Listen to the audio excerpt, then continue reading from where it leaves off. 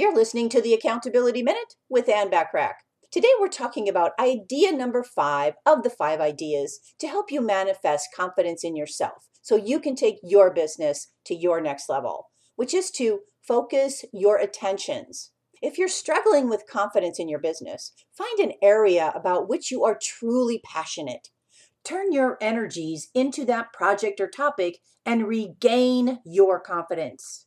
Work on a project, meet or exceed a deadline, help a colleague with something he or she is struggling with, and you will feed and fill your self-confidence well.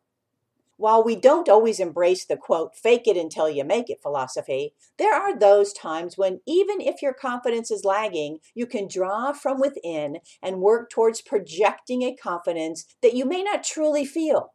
Confidence, like all emotions, ebbs and flows.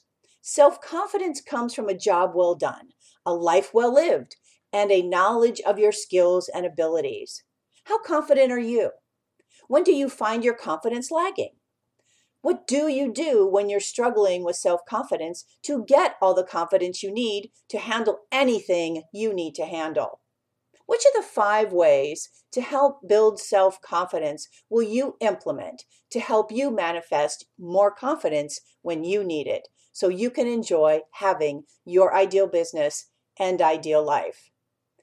Want more from me, the Accountability Coach? Subscribe to more high-value content by looking for the Accountability Coach podcast, which of course you can find at accountabilitycoach.com, as well as on most podcast platforms and in most English-speaking countries. I appreciate you listening.